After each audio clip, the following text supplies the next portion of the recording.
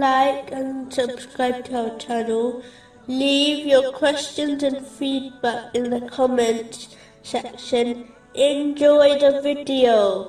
Continuing from the last podcast, which was discussing chapter 33, verse 8, that he may question the truthful about their truth. Specifically, it was discussing a narration found in Jami' at-Tirmizi, number 1971, which discusses the importance of truthfulness and avoiding lies. The next level is when one is truthful through their words. This, in reality, means they avoid all types of verbal sins, not just lies, as the one who indulges in other verbal sins cannot be a real truthful person. An excellent way of achieving this is by acting on a narration found in Jami' at-Tirmizi, number 2317, which advises that a person can make their Islam excellent by not getting involved in the things which do not concern them. The majority of verbal sins occur because a Muslim discussed something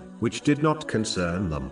The final stage is truthfulness in actions. This is achieved through the obedience of Allah, the Exalted, by fulfilling His commands, refraining from His prohibitions, and being patient with destiny, according to the traditions of the Holy Prophet Muhammad, peace and blessings be upon him, without cherry-picking the actions or misinterpreting the teachings of Islam, which suit one's desires. They must adhere to hierarchy and priority order set by Allah, the Exalted, in all actions. A separate podcast series titled Truthfulness has been produced, which discusses this topic in detail. The consequences of the opposite of these levels of truthfulness, namely lying, according to the narration quoted earlier, is that it leads to disobedience, which in turn leads to the fire of hell. When one persists on this attitude, they will be recorded as a great liar by Allah, the Exalted.